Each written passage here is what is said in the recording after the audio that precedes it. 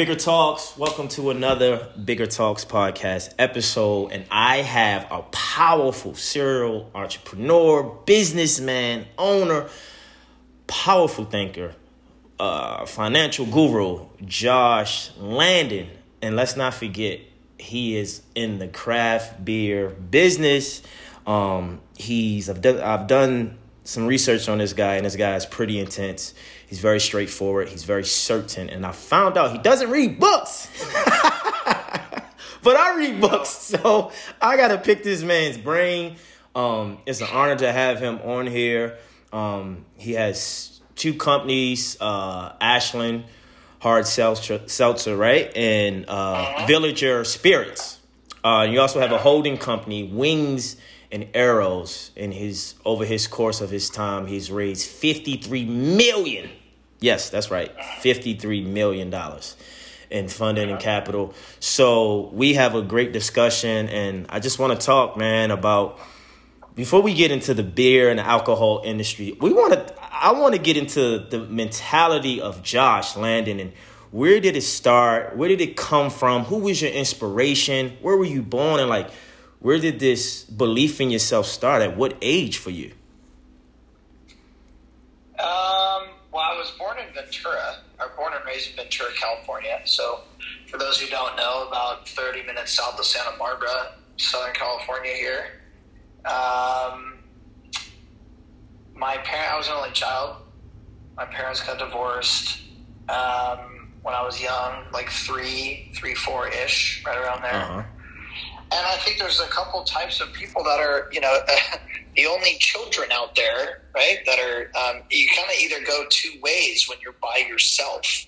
Either you're spoiled and coddled, and you're used to all the attention and all those types of things, or you're independent and you kind of figure things out for yourself, and you spend a lot of time by yourself, and you have to be somewhat resourceful, right? And I think, my parents, middle class family, and I think I was on the other side, right, where I was really independent and kind of mature for my age, I think, and I just had to figure stuff out for myself. And my mom was obviously a very positive influence, but was a lot different than me too. I was a horrible student. I hated fucking school, man. And let's talk about it. My mom is an Ivy League graduate. She went to Penn and put herself through Penn, and she grew up in Philadelphia, and then turned herself into attorney when I was 3 or 4 years old. Put herself through law school, and she's had multiple different kind of careers and a very interesting life path, which was in a lot of ways an entrepreneurial path. Maybe not starting her own business, but kind of doing a bunch of different things. And when she told me when I was younger that you could kind of do anything you want to do, I believed her. Yeah. So even when I wasn't doing well in school, she would always tell me that she wasn't worried about me. And I guess I just kind of thought whatever, when I started making films and in these companies that I've started, when I've had the idea, I just felt like I could do it. And I'm not really sure if that's a learned, I've never had a mentor. I wouldn't say there's any one person that's really been a big influence on me. Your mom, for sure. Your mom, for sure. Yeah, my mom, for sure, but not from a business perspective, right? Yeah, absolutely. I didn't have that, I just never had that. I think I just had the belief that I could do it, and I wasn't scared of it, and I'm not really sure that that's a learned trait. Yeah. I'm not sure, man. It's a gift, I think, some people have an internal guiding system that's in them, and it's not on them. And so they know when to move. They know how to delegate. They know how to speak to people. And you speaking on your mom, I'm inspired by your mom. She put herself through school. She went to Ivy League, Penn. So she seems very ambitious, very focused, What was your relationship like with your dad? Pretty much non-existent now. Got it. My dad, I think a lot of the success that I've had is really rooted in the need for approval. Ooh. And I think like the lack of approval came from him.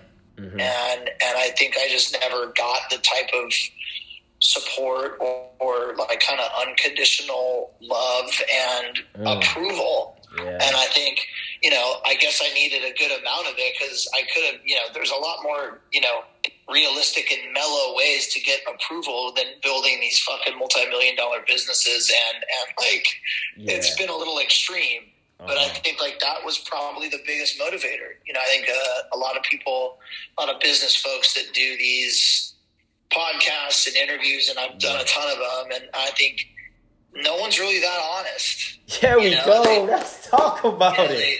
No one's authentic. They sit here and talk about how fucking great they are, and to be honest, they really haven't done a whole lot of anything. Yeah.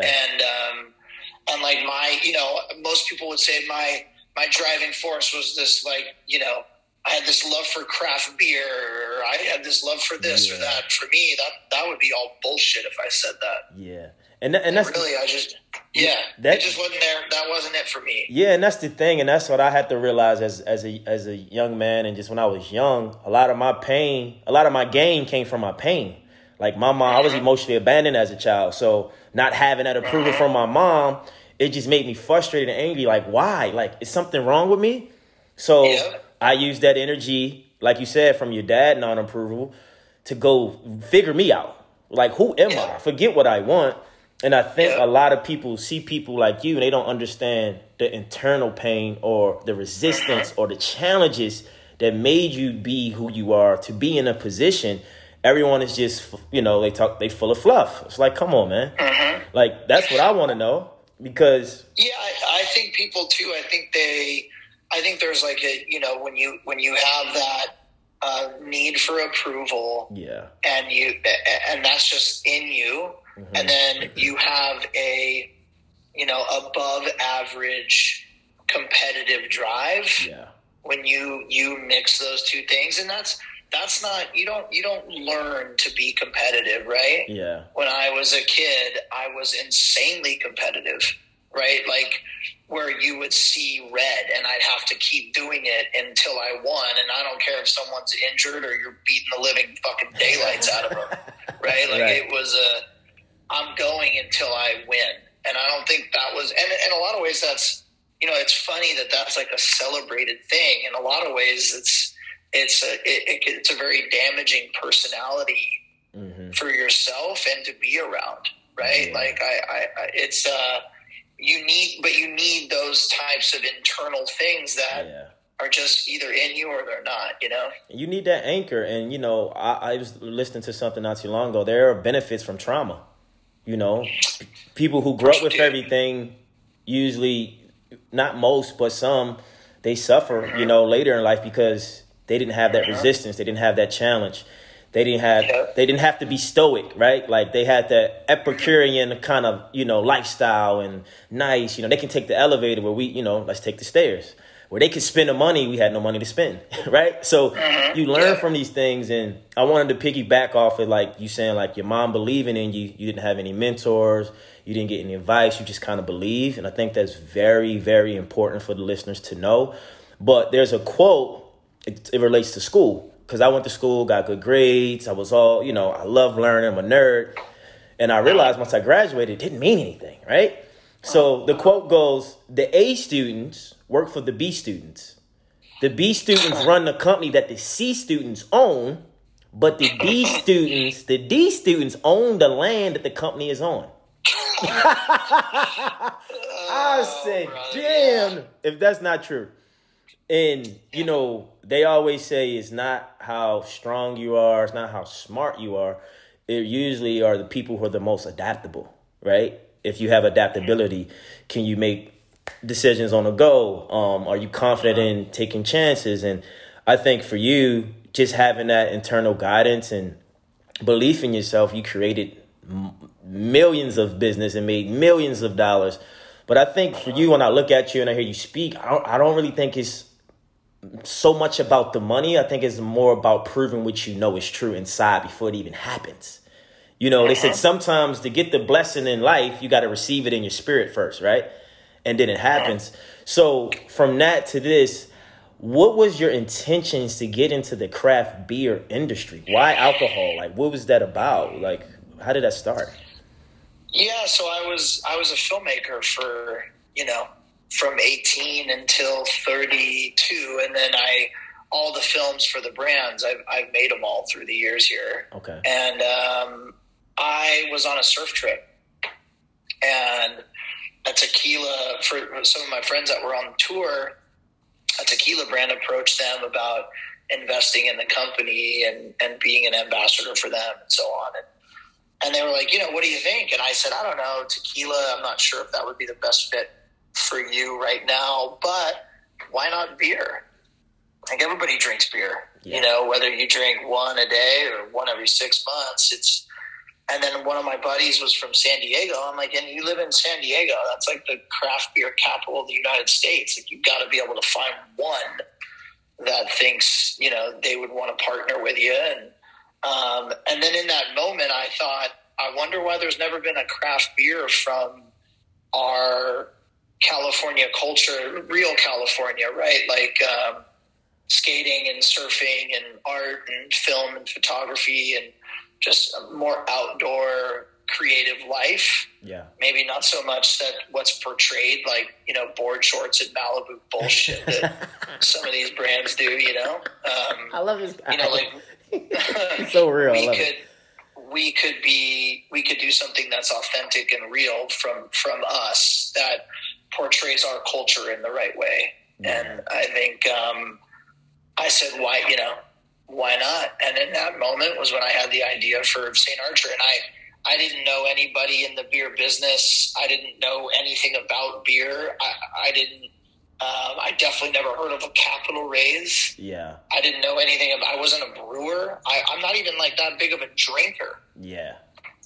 So it was something where I felt like, and then as I kind of like, I had the idea, and then as I kind of like, now started to like look at the beer category, I thought like a lot of the craft beers from a brand perspective were asleep at the wheel. Yeah. And I guess as a filmmaker and as a storyteller making documentary films, I felt that I could make a better brand and tell more authentic stories that I think people would connect with, ultimately the folks that are in the films, and then obviously the brand that we're putting out there.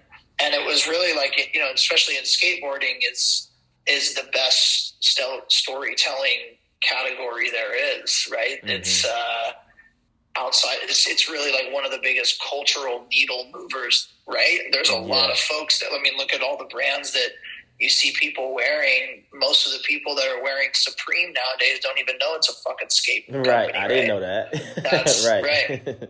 So I think like that's what skateboarding does. And I think if we can, my friends just happen to be some of the best in the world because of the films that I've made through the years. And it was a different approach to have them own the business with me and be a part of it. And I've just figured it out.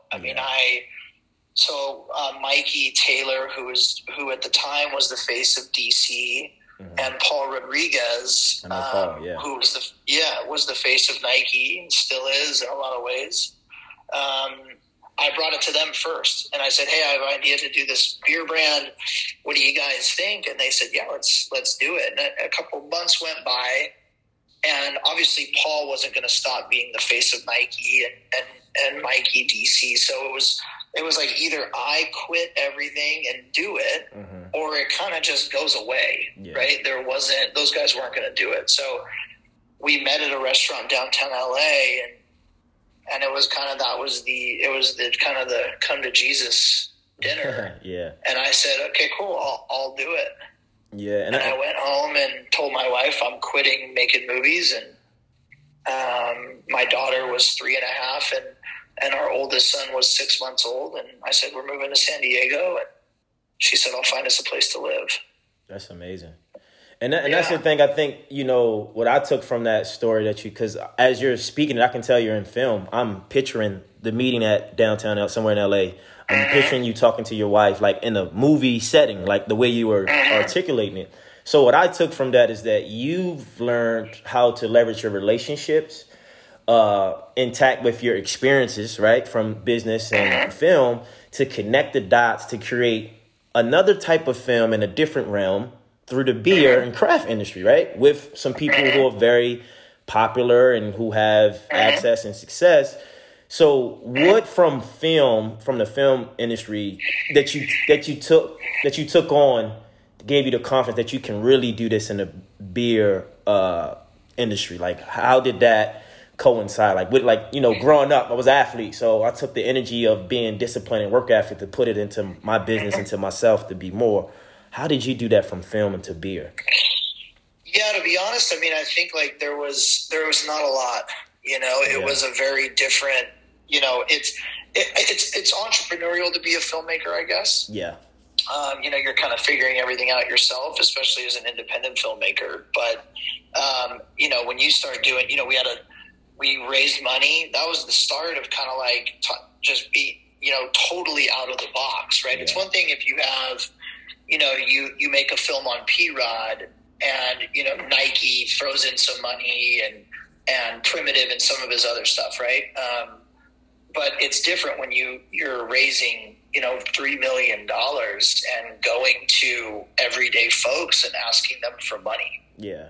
Right. And then leasing a 20,000 square foot building and buying millions of dollars worth of brewing equipment. Right.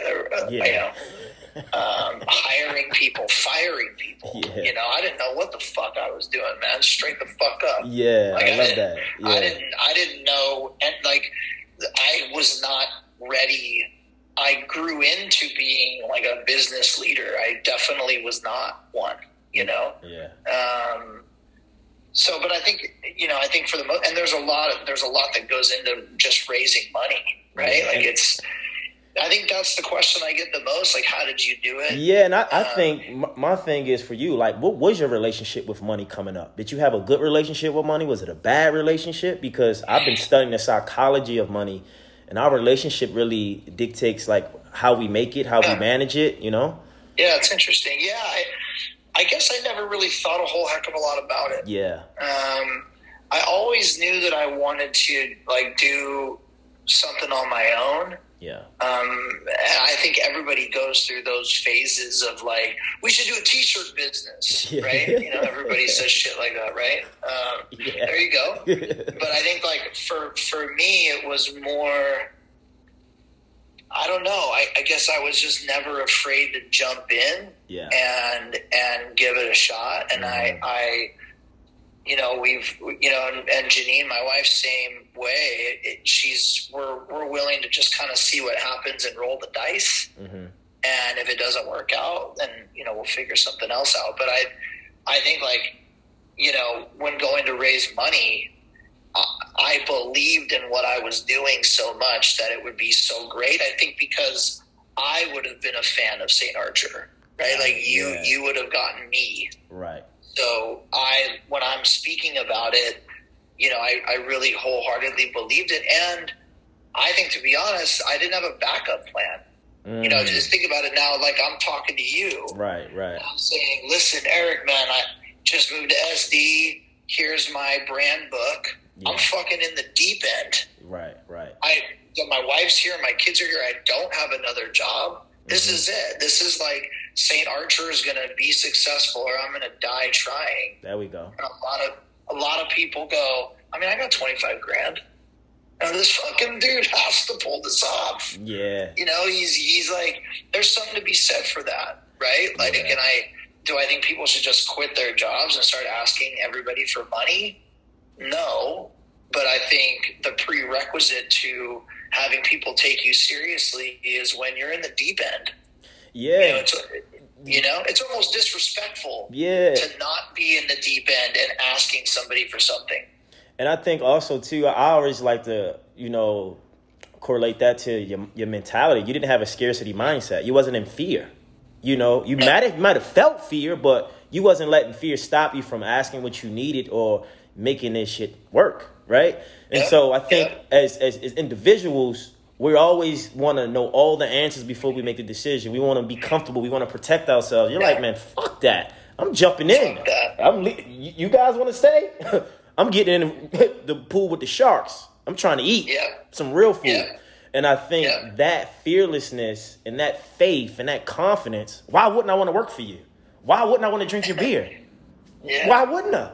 When things fail, I realize it comes from the top. It's not from the bottom. It's from the top down, not the bottom up. So if the master or the owner is not convinced that he has the best beer, why should I be convinced? No chance. Yeah, you have no chance. Yeah. And, you know, I'm thinking like, damn, this guy should have a mentor school or something and charge $5,000 a month for people to come and listen to you talk. Membership, you know, like, why not? Because I'm looking like, forget the material. I'm talking about this. Because I was thinking like, how does a man of his stature get in a position for someone to buy a company for $100 million? Forget the monetary amount. How do you even get in a position? Forget the money. How do you get there? You know, what's the intangible stuff? What rules did you break? What did you shift? What paradigm shifts did you have? Who did you piss off, right? Because I think as a young man, you know, I was always got to follow the rules. I got to do it right. I got to do this. And it's like, you start learning. Like, you got to break some rules, my friend, if you really want to go big and go large. Not in a bad way, but you know what I mean. You know how I do. I think like, you know, when you it's like a sexy thing to say that, you know, you'll do anything by any means necessary. Yeah. Right. But like, would you really? Like, would you really do it? Like, you know what I'm saying? You sound like Jonah Hill in the movie right now. Yeah. Like, would you, like, I don't think you would. Right. And I don't think, and I've got multiple people, I get business plans all the time, right? Like, and I don't know the products they're talking about, but I look at them and go, are you really going to win at all costs? Like, for real? Damn. You know, when you're... No, hold on. I don't want to cut you off, Josh. That statement, you should tag that. No. Seriously. Like, no. Are you willing to win at all costs? Like, really? Question mark. That should be on the shirt. I'm going to give you a story. Yeah. And I never tell this story. Yeah. Right? I've never told this story on a podcast. And this one says it all.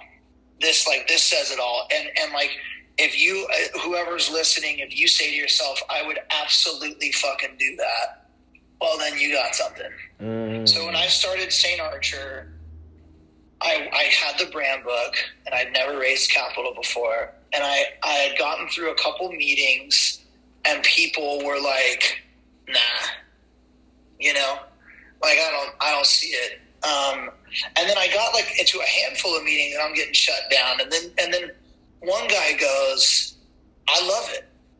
I just need to taste it. Ooh. Hold up. Something just came through. Something just came through to my spirit. It's something about when you speak, like, seriously. And the fact that you said that, I felt this 5 minutes ago when you were speaking about your company. I was like, I want to taste the beer, but I don't know why. I'm like, I don't even drink. And I said, taste it. Well, fuck. That's right. Yeah, it's beer. You probably want to drink it. God damn it. How did I not think of that? Yeah. And so I'm like, well, I guess I'm fucked then. Because, I mean, and I told them, I'm all, well, you know, I need the $3 million to make the beer. So I don't have any beer. I'm not a brewer, so I'm not going to make you that shit in my bathtub. So, like, I guess, like, that's a fucking wrap. I'm at the grocery store. I'm at Trader Joe's. And going down the aisle, and I get to the beer, and it was on sale, or it was like $5.99. It was cheap. I buy the Trader Joe's private label beer, right? They had an IPA, they had a blonde ale, and a pale ale. The three styles I just happened to be thinking about making as St. Archer to launch the business. And I get the beer. We go over to a barbecue, and I put it in a cooler. And I pull the first one out, and it's cold and wet, and the label is coming off the bottle. And I go, wait, the label's just, I don't know why the paper label just comes off? I mean, I guess I could just, how the fuck would anybody ever know that wasn't my shit? Wow. And I peeled the labels off. I raised $3 million on fucking Trader Joe's private label beer. That shit wasn't even St. Archer, man. That's what I'm talking about. So smart, man. It's how you think. Damn. That's towing the line, right? When is the movie coming out? When's the movie coming out, man? This, St. Archer investors don't even, now they'd obviously said that people love that, right? Yeah. But it's towing the line of you're lying to folks. But what was interesting was, because I'm going, fuck yeah, this is ours. I had this whole story, total fucking bullshit, man. Damn. But I was like, I will toe the line and put myself in uncomfortable position in conversation because I fucking believe this is going to be successful, and I'm going to do it, whatever it fucking takes, by any means necessary. And I lived that statement, and I think people, that's an uncomfortable place to be. Would you really do that?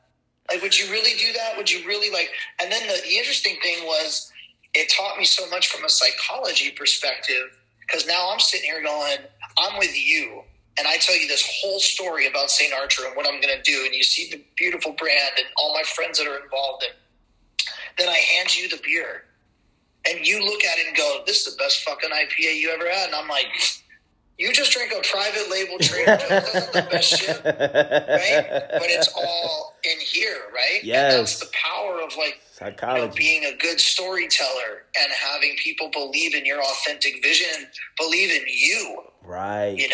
Yes. And that's the power of that. It's really everything. Man, listen. Right? The product is secondary, and if you actually have the ability to make some of the best shit going, well then, dude, you're gonna snap necks. Damn, you just healed and helped me in so many ways.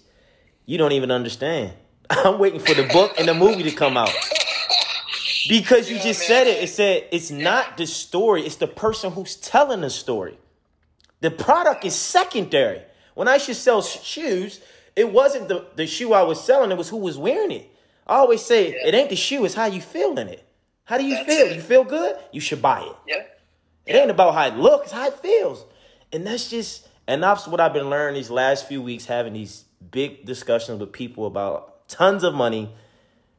It's all, I can't say it's a finesse, but I get it. I respect it. Yeah. And you look at life. Life is a big story. Yeah. We create a headline. We get you to bite. So I'm gonna buy it. Yeah. So that is, wow. That's just shifted my whole paradigm right there about business. So you have that story, which is phenomenal. I need a movie. Can you get Jonah Hill to play you? I need the movie, bro. You need some funding. I got somebody at the bank that can help. This is get Bradley Cooper or Brad Pitt to jump in as your boy. Yeah. Let's try and get those guys. I'm serious because so you have that part. So take me from that's done. You get the investors. Now what's next? Because you still have to build out the belief you sold to everybody. How does the next, was it 9 years? How long did it take you to get to that place where you sold it for $100 million? How many years? 2 years. 2 years. Wow. What was that process like? Yeah, it was, first and foremost, I think I know what I'm really good at and I know what I'm really bad at. Yeah. And I think if, I've hired the best of the best. And I think that's, do you have the ability to do that? Right. Yeah. And that's just comes down to your personality. Do people believe in you and want to follow your lead and believe in what you're going to do? And I have that. Yeah. And probably one of the only things that I do really well is authentically getting people to understand the vision and the path that I'm going down, Yeah. And, I had raised $10 million to kind of keep the business going. Right away, it took off. The beer did well right away. Yeah. And we knew we had something special. And, we raised 10 mil, and then I needed another 10 million to kind of expand outside of California. Yeah. And we had a couple businesses that were acquiring other companies, and I signed with an investment banking firm from LA to help me raise the additional 10. And they were like, hey, so-and-so, Anheuser-Busch had just purchased a brewery, and there were a couple other folks. And I'm like, our brand's performing better than those. Yeah. Maybe there's an opportunity to exit the business and finally partner with someone that could take this brand national. Yeah. And, we put it out there to 5 different companies. It was Anheuser-Busch, Miller Coors at the time, Pabst, New Belgium, and somebody else, and who I can't remember now, and Boston Beer. Got it. Sam Adams. And it was down to Miller Coors and Anheuser-Busch, and I was comfortable in those negotiations with those 2 businesses, and it just went crazy, man. Yeah, and so in that process, crazy. Did the foundation of how the beer was created, did the taste and the quality change because you had investors, or did you kind of keep it the same? I wound up hiring 3 of the most famous brewers in the country. Got it. Under the age of 30. Wow. And they were all fabulous, award-winning. After my whole Trader Joe's experience, it actually opened my eyes to, like, if we had decent beer that people weren't spitting out, we're probably going to do okay because our brand is better than everybody else's, in my opinion. Yeah. But if I actually have award-winning beer, that's fucking lights out. Lights out, yeah. So you're willing to throw the money into it to make it work. So I got really into that. I really wanted to have, the highest quality beer, and it got better as time went on. We won a gold medal at the Great American Beer Festival in Colorado. So it was, as we went along, the beer got really, really good. Wow. And that's the thing, because you said 2 years, you guys won awards. Yep. And then so you went from that. Let's transition into, like, okay, you sold the company at this point, right? Yeah. What was the next? Just to build more companies or better beer? Yeah. Better, like, what was the intention? I was done after I stayed at Coors for 18 months. Yeah. It just wasn't for me. So you were working at Coors or with Coors? Yeah. Yeah. Oh, I didn't know that. Yeah. So that's the connection. My plan was to stay there forever and build St. Archer and like make it the national brand that it was built to be. And we needed the help of a Coors or an Anheuser-Busch to do that, or we wouldn't have been able to do it. It just would have been tens of millions of dollars. And that really wasn't in the cards for me. And a lot of the reason why, when I sold the business, I wanted to see how I would feel when I sold it. I think when you have that kind of financial event, it really teaches you a lot about who you are, right? And in my opinion, there's 3 types of folks. There's an employee, there's a business owner, and then there's an entrepreneur. And neither of them are, it's not good or bad or right or wrong. It's just, who are you? Right. And I think you can go through these different stages in life, and I could have just been a business owner, right? Like, I sold the business, and I don't have any other ideas or desires to do another one. And, I work for them, and that's kind of it. But I realized in that time that I was an entrepreneur, and I wanted to create more businesses, and Coors didn't want to win as bad as I did. They just didn't. So was it when you was with Coors, when you're working with them, was that a partnership with your brand that they bought into? They bought the company, and I was an employee. Got it. So when they bought the company, you still was working there. Yeah. To kind of help it grow. Yep. Got it. And then and was frustrated because, like I said, they didn't want to win as bad as I did. Ah. So you just said, the heck with it. You guys can have it. I'll go do something else. Yeah, and a lot of people thought I was nuts, right? They were paying me a lot of money. The security was there. And, I could have just gone to the beach, to to be honest. Yeah. I could have just been like, and I was like, fuck that. Yeah. I'm down to go back to square one and compete all over again. And that's really what it is for me, is my desire to compete and try and have the small guy compete with the big guys. Yeah. It's really like an addiction. Yeah. It's a high. Like I'm addicted to building businesses and competing with the best of them. And can you elaborate on the difference between business owner and entrepreneur? Because I was telling a family member, I was like, man, you're really an entrepreneur. I might own a company with a name, but I don't have that. You're paying employees. You got payroll. Like, that's a different type of mindset. So can you kind of elaborate on that?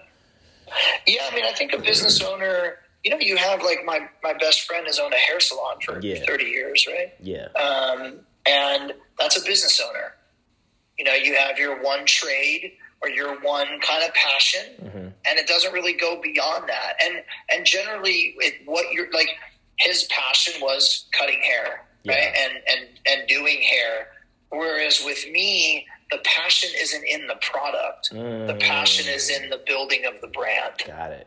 Right. So then it's not, I don't have this undying passion for hard seltzer, the liquid. Yeah. But I really enjoyed building the hard seltzer brand and competing in that category. Right. So it's totally different.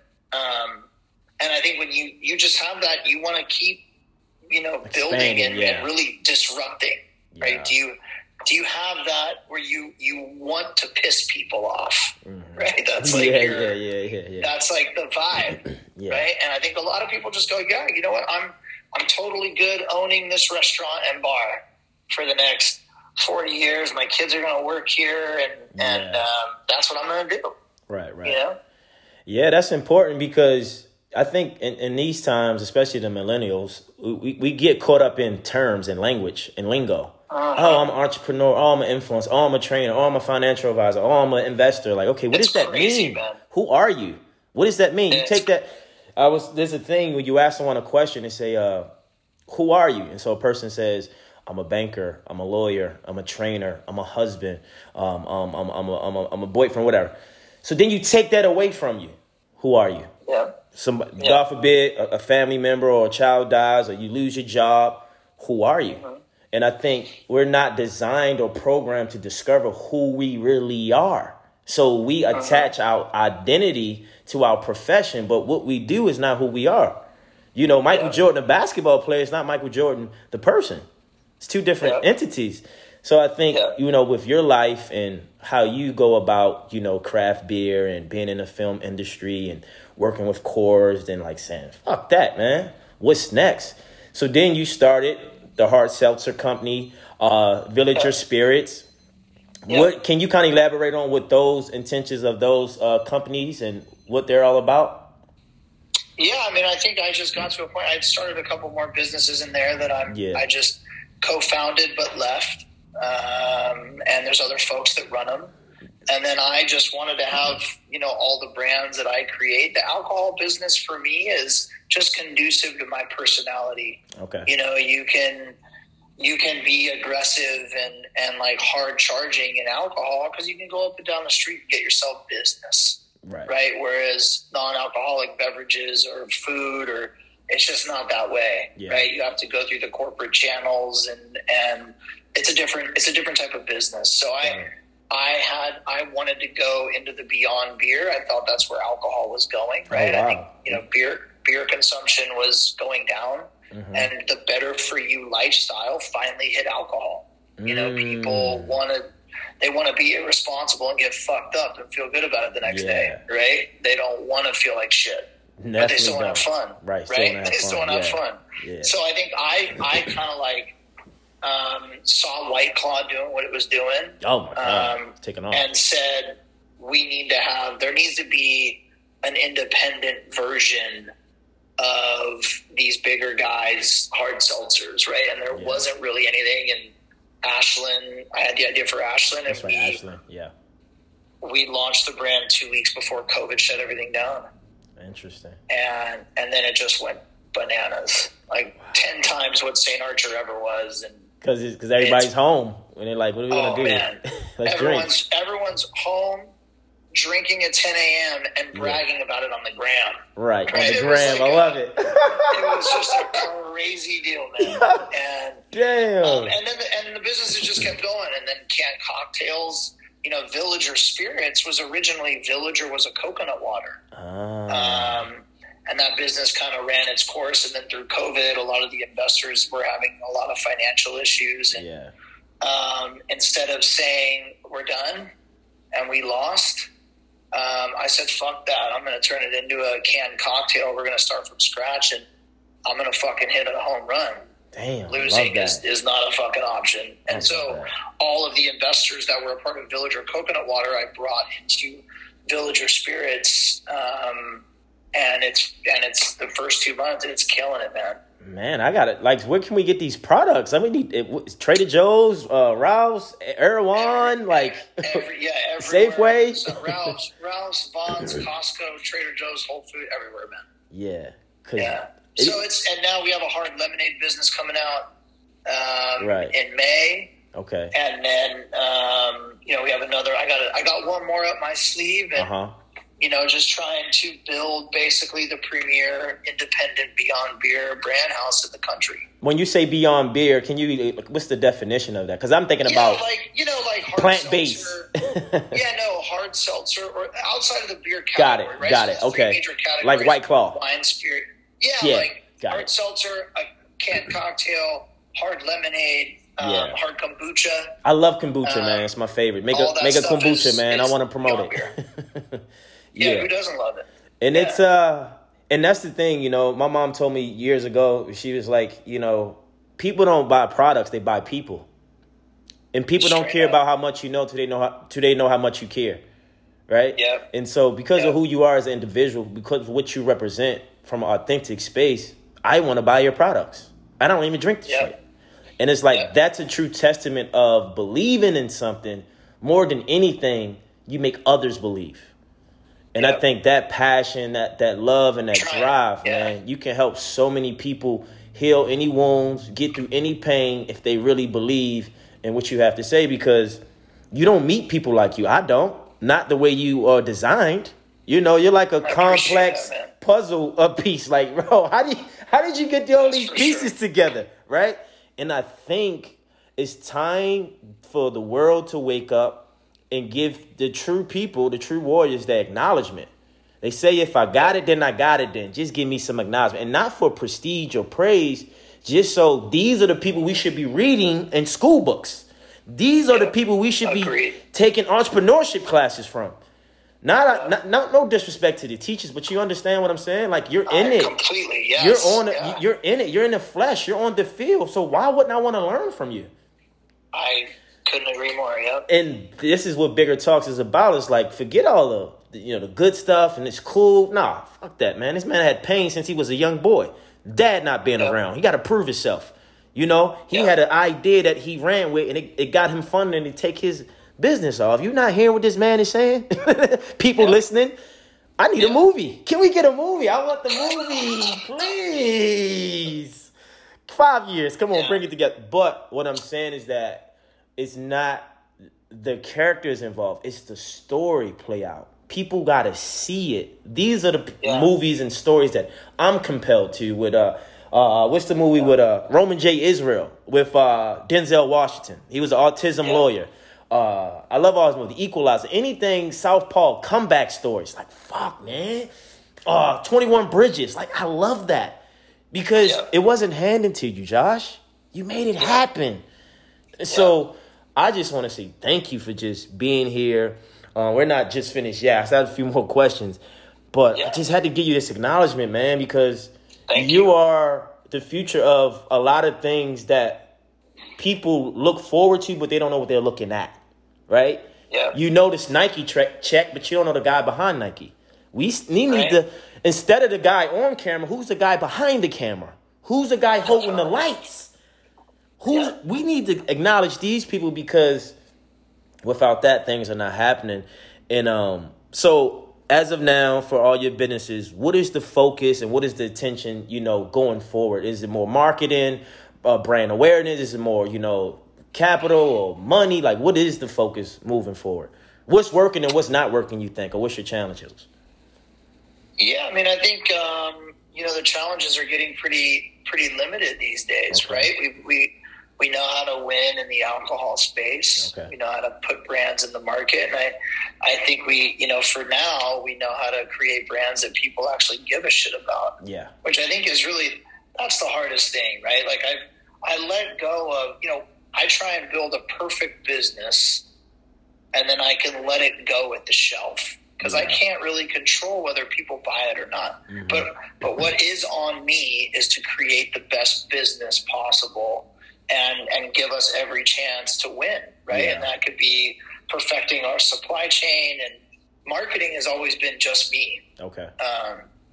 So that's an easy. Now I have a little bit of help, which is nice, but it's always been me and my vision and building out our finance and operations and the sales staff. That's really the whole business, and we've gotten that pretty down, man.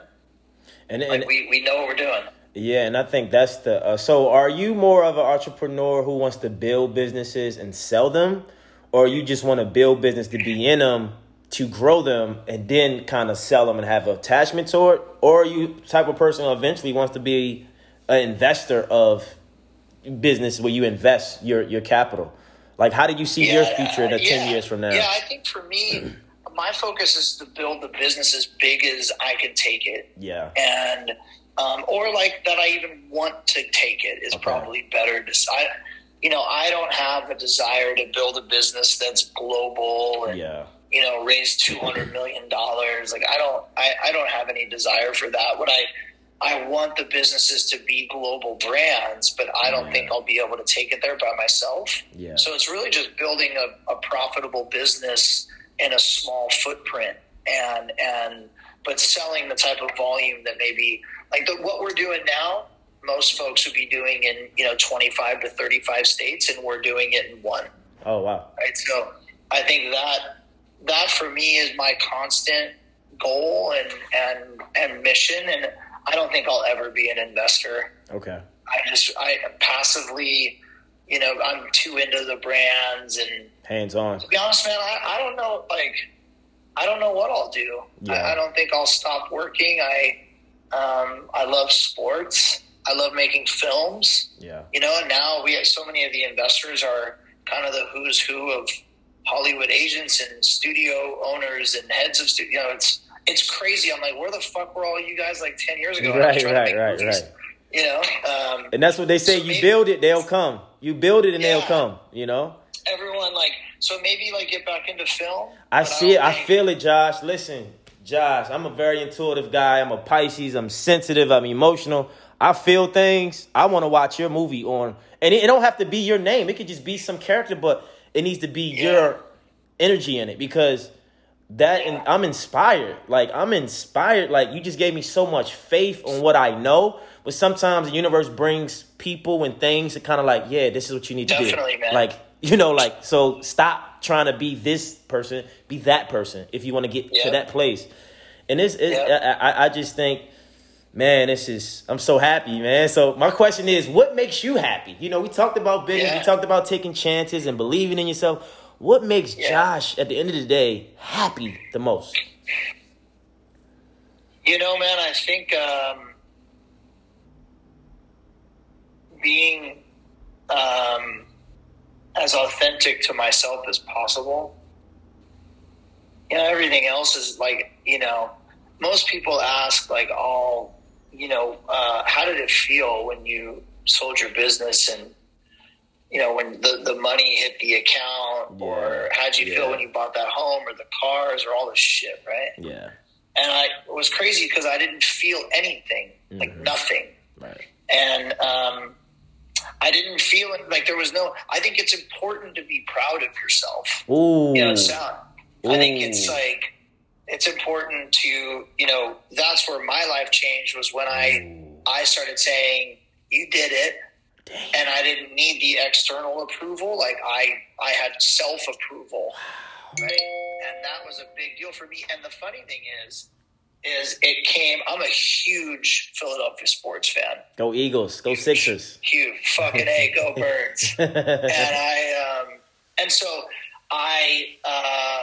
one of the investors. So with my mom, we would always go back to Philly, right? Yeah. And if I was lucky enough, I'd go to an Eagles game or a Sixers game or Phillies Flyers with my uncle. Yeah. And I went to a couple Eagles games at the Vet. And we'd fly in, and I'd look at the stadium and all these things, right? And then I'm flying back in a couple of years ago, and I'm looking out the window, and I see Lincoln Financial where the Eagles play, and I'm coming back because their general manager and vice president, Howie Roseman, is an investor in my businesses, and I'm going, I did it. Like, I fucking did it. I did it. Like, right. If you would have told the 5-year-old me, you're going to be flying back here to have dinner with the guy who's running the day-to-day Eagles operations, you would have said you did it. Like, fuck where you live, fuck all the other bullshit. Bullshit. Like, Yeah. You did it, man. And it's funny, that was it.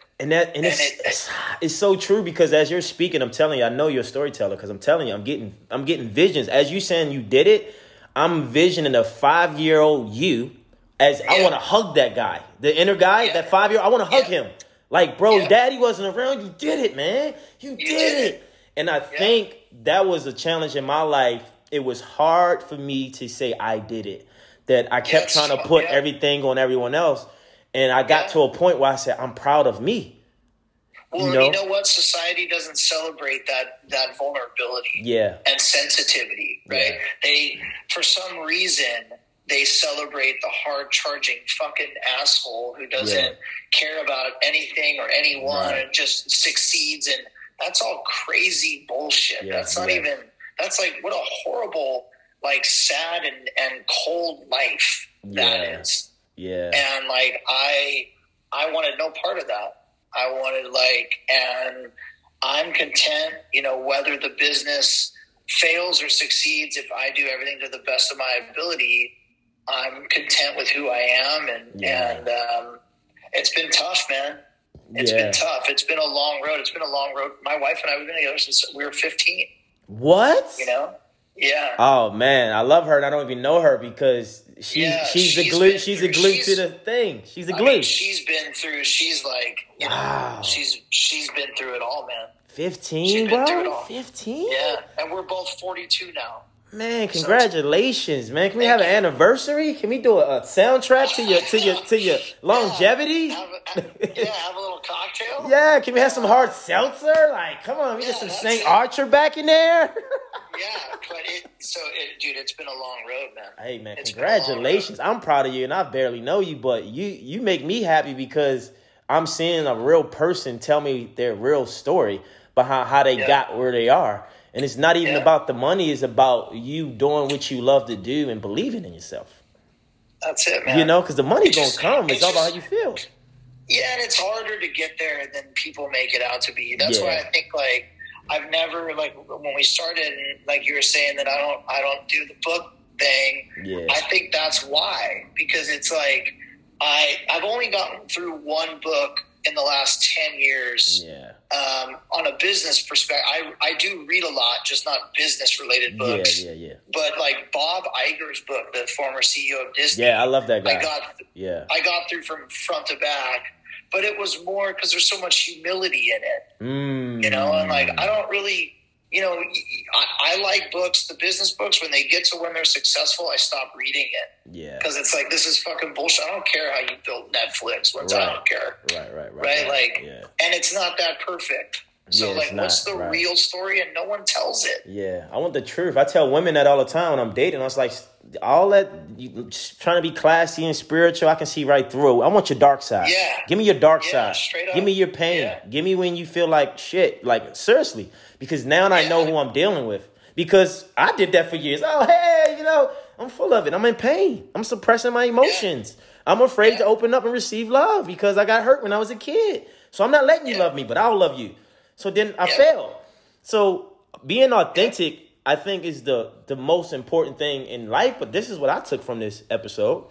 You have to be authentic if you want anything to be what you desire it to be. And you're going to go through shit. You know, it's not going to be easy. So, I mean, dude, I'd say like there's moments of fun.